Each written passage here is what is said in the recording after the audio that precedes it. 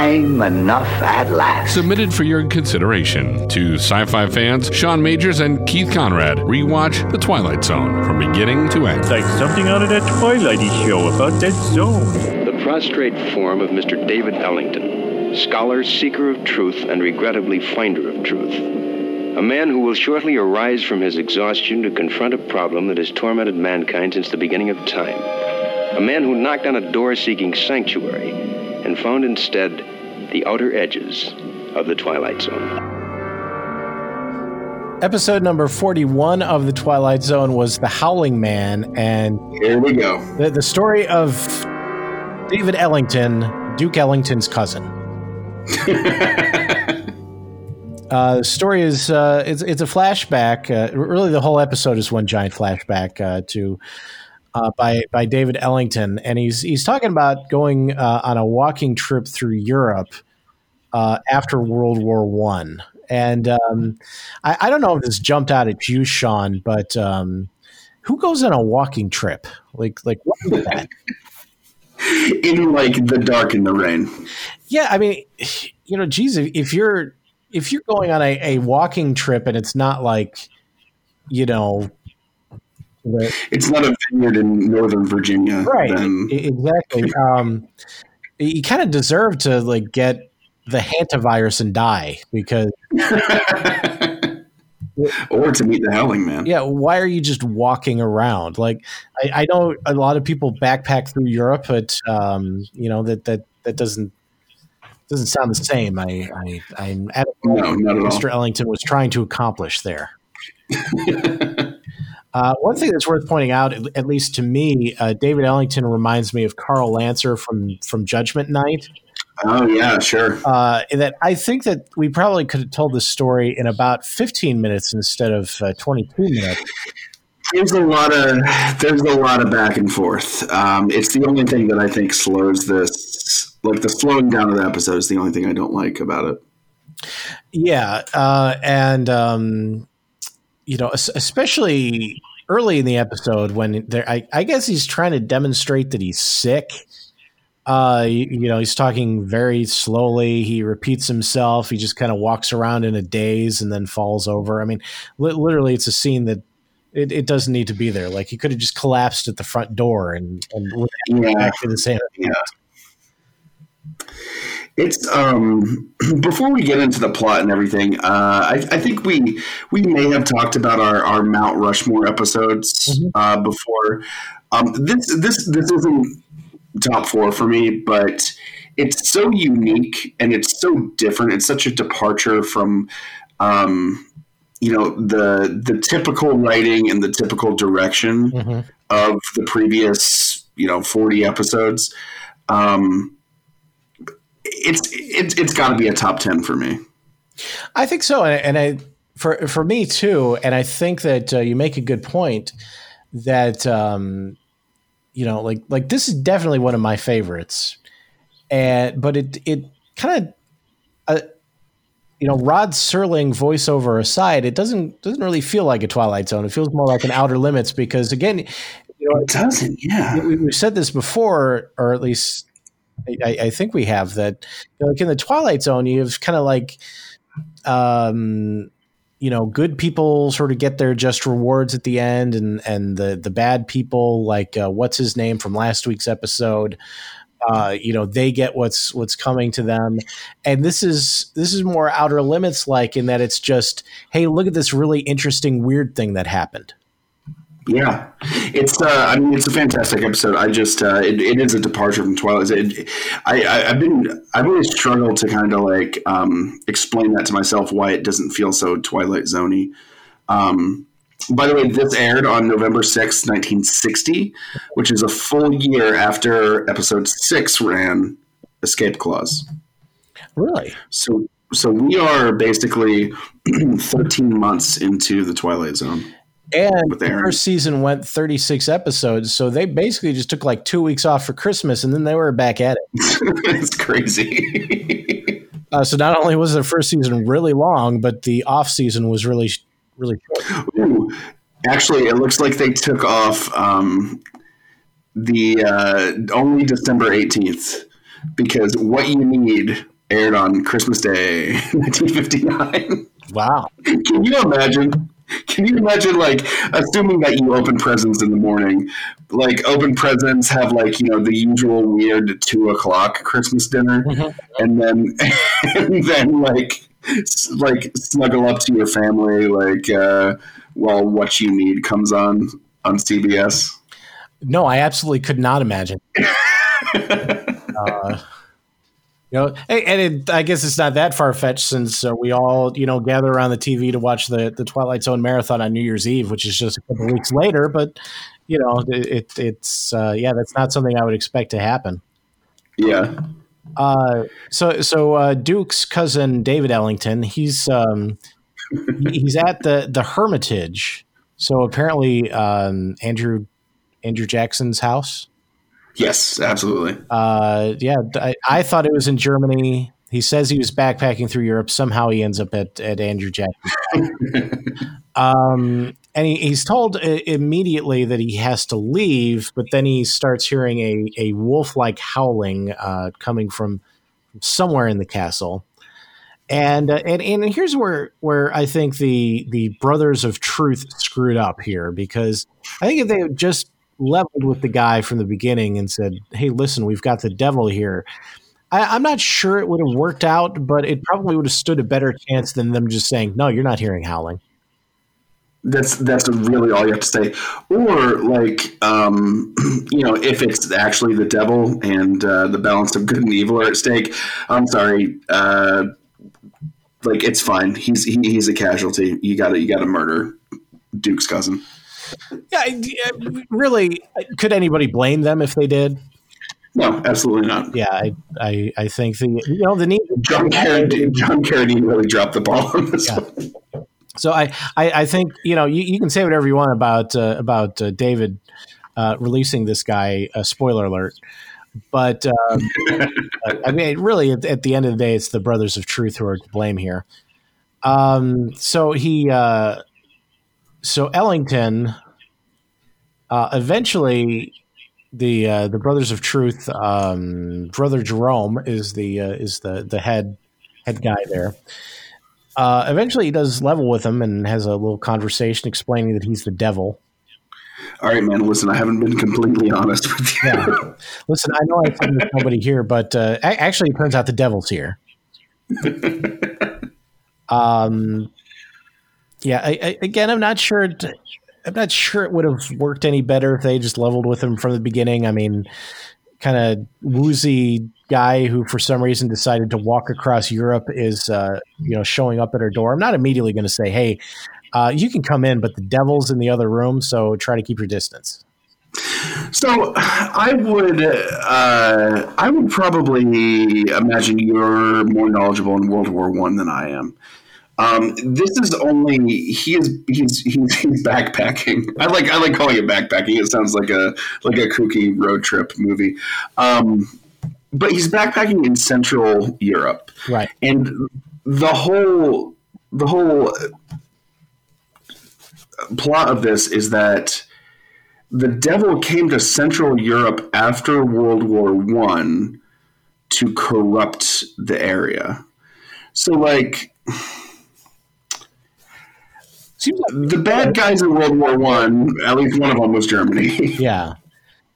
So, I mean, I do understand that, Germany was basically, like, left with all the blame of World War I and not, like, given absolutely no help to rebuild their country. Mm-hmm. And that led to a lot of, for way lack of a better term, bad feelings, which gave to the rise of fear-mongering and Nazism in World War II, et cetera. Right. Are we to suppose that the devil began all of that and gave rise to Adolf Hitler? Was he in, like, young soldier Adolf Hitler's ear after World War I?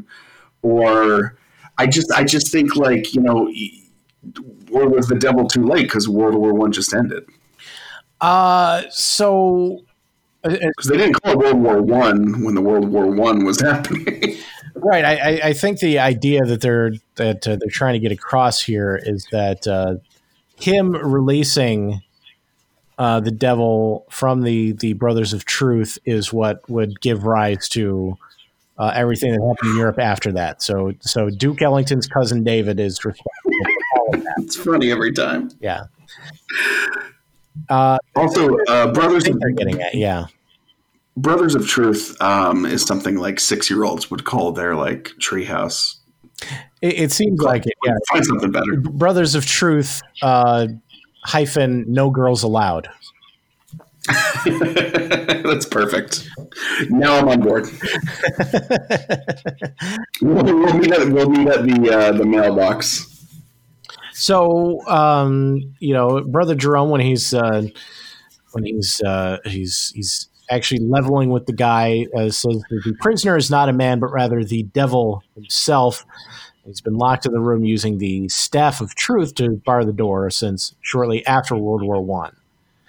So, my guess is the question is then, okay, what was the devil doing before this? Because did he cause World War I and then they locked him up for a while and that gives us the interregnum, and then suddenly after that we get World War II. I guess that's what they're going for. I suppose there's that, but there's the line where he talks about, we've had years of peace with only the things that mankind have done itself. Mm-hmm. So it's like hurricanes and so I guess I don't know. The podcast does not lend to a wider philosophical conversation about free will, but there are some holes, whatever. But again, 22-minute Twilight Zone episode, so fantastic job. Still completely on board. Oh, I am. It's my bailiwick to poke holes in these, but as you're listening and you're hearing me make snide remarks about it, just remember, I think it's brilliant. It's just when you step back and look at it, there's some cracks emerge. So basically, I think just sign yourself up for 22 entertaining minutes.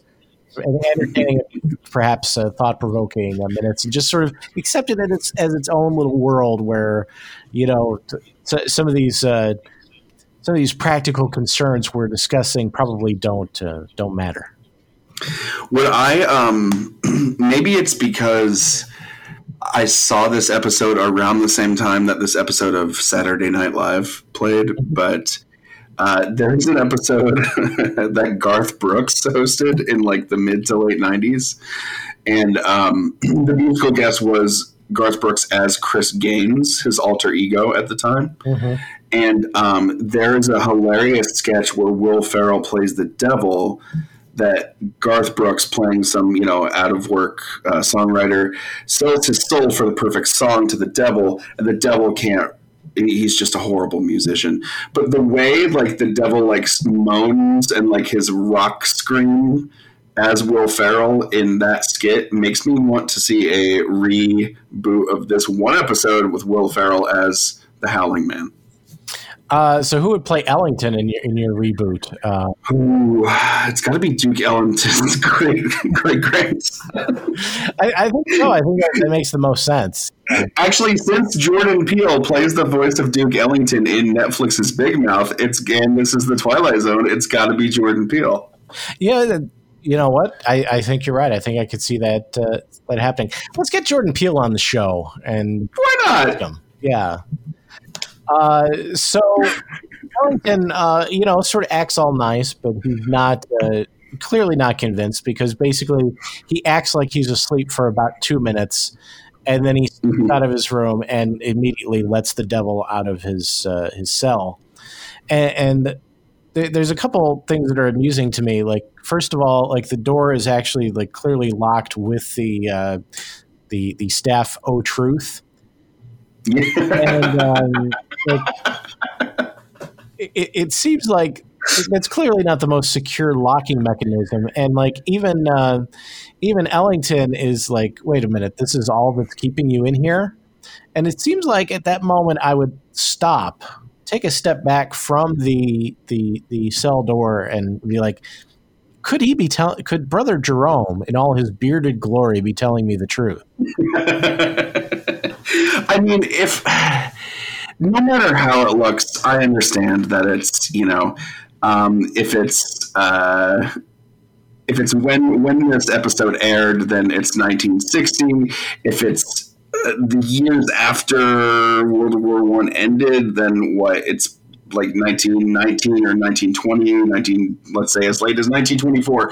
Not my monkeys, not my circus. I am gonna get a hot meal. I'm gonna spend the night, and then I'm gonna continue on my trudge down Central Europe, because you know what, the battle between good and evil, between devil and God, between man and the supernatural is not one Sean Majors away from getting it resolved in a good way. All I can do is harm things. Yeah, I would 100% agree with you on that, because it seems like you'd want to err on the side of caution when you're told, the devil is locked up and we're keeping all evil at bay right now. You know what? It may seem hard to believe, but I think I would take their word for it. I mean, imagine, the worst case scenario is that Brother Jerome is insane, which he is, and he's keeping and torturing an old man in a cage. That's horrible. It's reprehensible. It should never happen, etc. I don't think we're gonna find anybody that's pro-torture on this show. However, backpacking again through Central Europe in the waking years of post-World War I Europe, he's probably seen a lot worse. Probably. Yeah. Move on, my man. Deal with it in the AM. Just move on. Yeah. Again, you're an American visiting, so you don't know how things are in Europe, and you're just, you have no idea what's going on because you're all woozy from whatever illness you have. Yeah. The hantavirus or whatever you have. I think he had Belarus Madness. Let's call it Belarus Madness. I like that. By the way, I saw Belarus Madness play at Lollapalooza. Fantastic.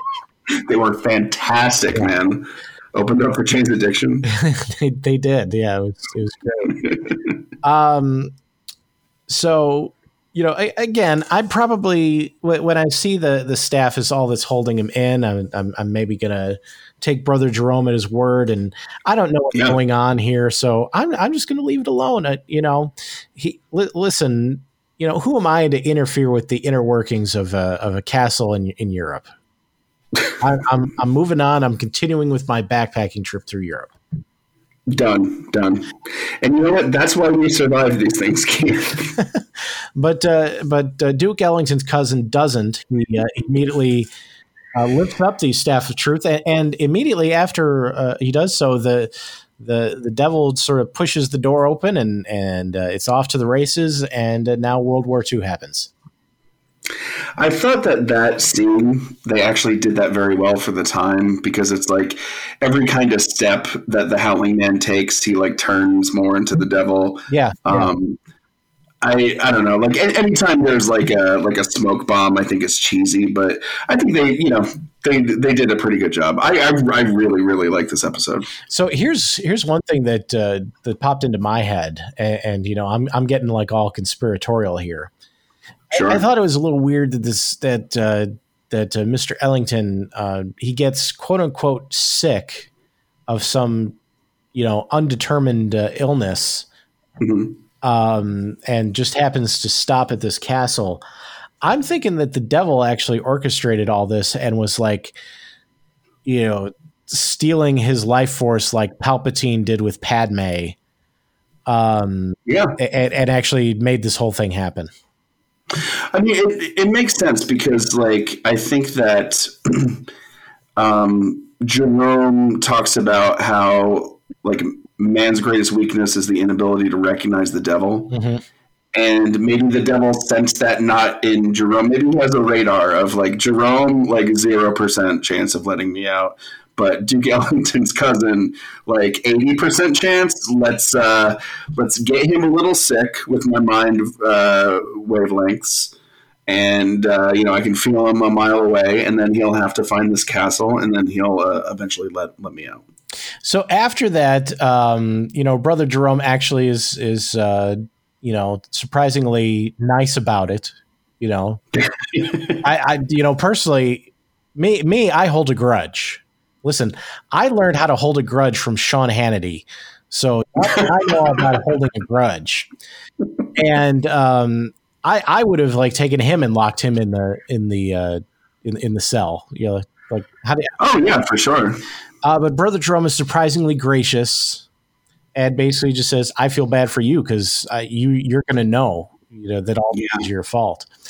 And then, we kind of dissolve to the quote unquote present day. And I'm not sure if he's supposed to be at home or if it's a hotel, but anyway, he's got this, he's talking to this maid sounding absolutely crazy. And he tells her, whatever you do, he may howl a little bit, but don't let him out of this room. Yeah. And then, in the last scene, she does. My question is, okay, so if you had him locked in the room, what do you kind of got to just keep him in that room, right? Because if you do anything to let him out, he's going to escape. How did he get him in the room? Right. Yeah. Did he just leave a trail of chocolates and then a cardboard box with a stick propping it up, with the staff propping it up? Yeah. And B, how does he intend to transport him from there to the castle? Yeah, I think once you've done that, I think you basically own the devil. Yeah, pretty much. It's just up to you at that point. So is the implication that the devil, because he was let out by Duke Ellington's cousin, caused World War II and gave us the idea of nuclear weapons? I think that's clearly what they're going for. So it's all Duke Ellington's cousin's fault. And we're 15 years removed from Hiroshima and Nagasaki, where we're in the thick of everything that's happening between the U.S. and Russia. So again, it's a very timely, what's going on. What are the deepest fears? What are the deepest everyday fears of something that could actually happen today? It's like a crime procedural that's every single thing is about terrorism and has been for 20 years now. Yeah, my favorite thing is the fact that he has a little miniature staff of truth that he's using to lock the door. I didn't see that. I didn't even recognize that. I've never noticed that. I gotta watch this episode again. What did he do? Did he talk to Brother Jerome and he's like, listen, I'm going to catch the devil. So if I do, I'm going to need 5 different sizes of the staff of truth, just depending on what sort of door I happen to be working with. What if the devil jumps into a gerbil? Yeah, exactly. So you need an even smaller one. And does it have to be blessed by Brother Jerome to be an actual staff of truth, or if you just make it in that shape, is it going to be okay? I wonder if it was the staff that turned into a snake in the Bible. I think it was. They looked a lot alike. And final one last question for this episode, Sean.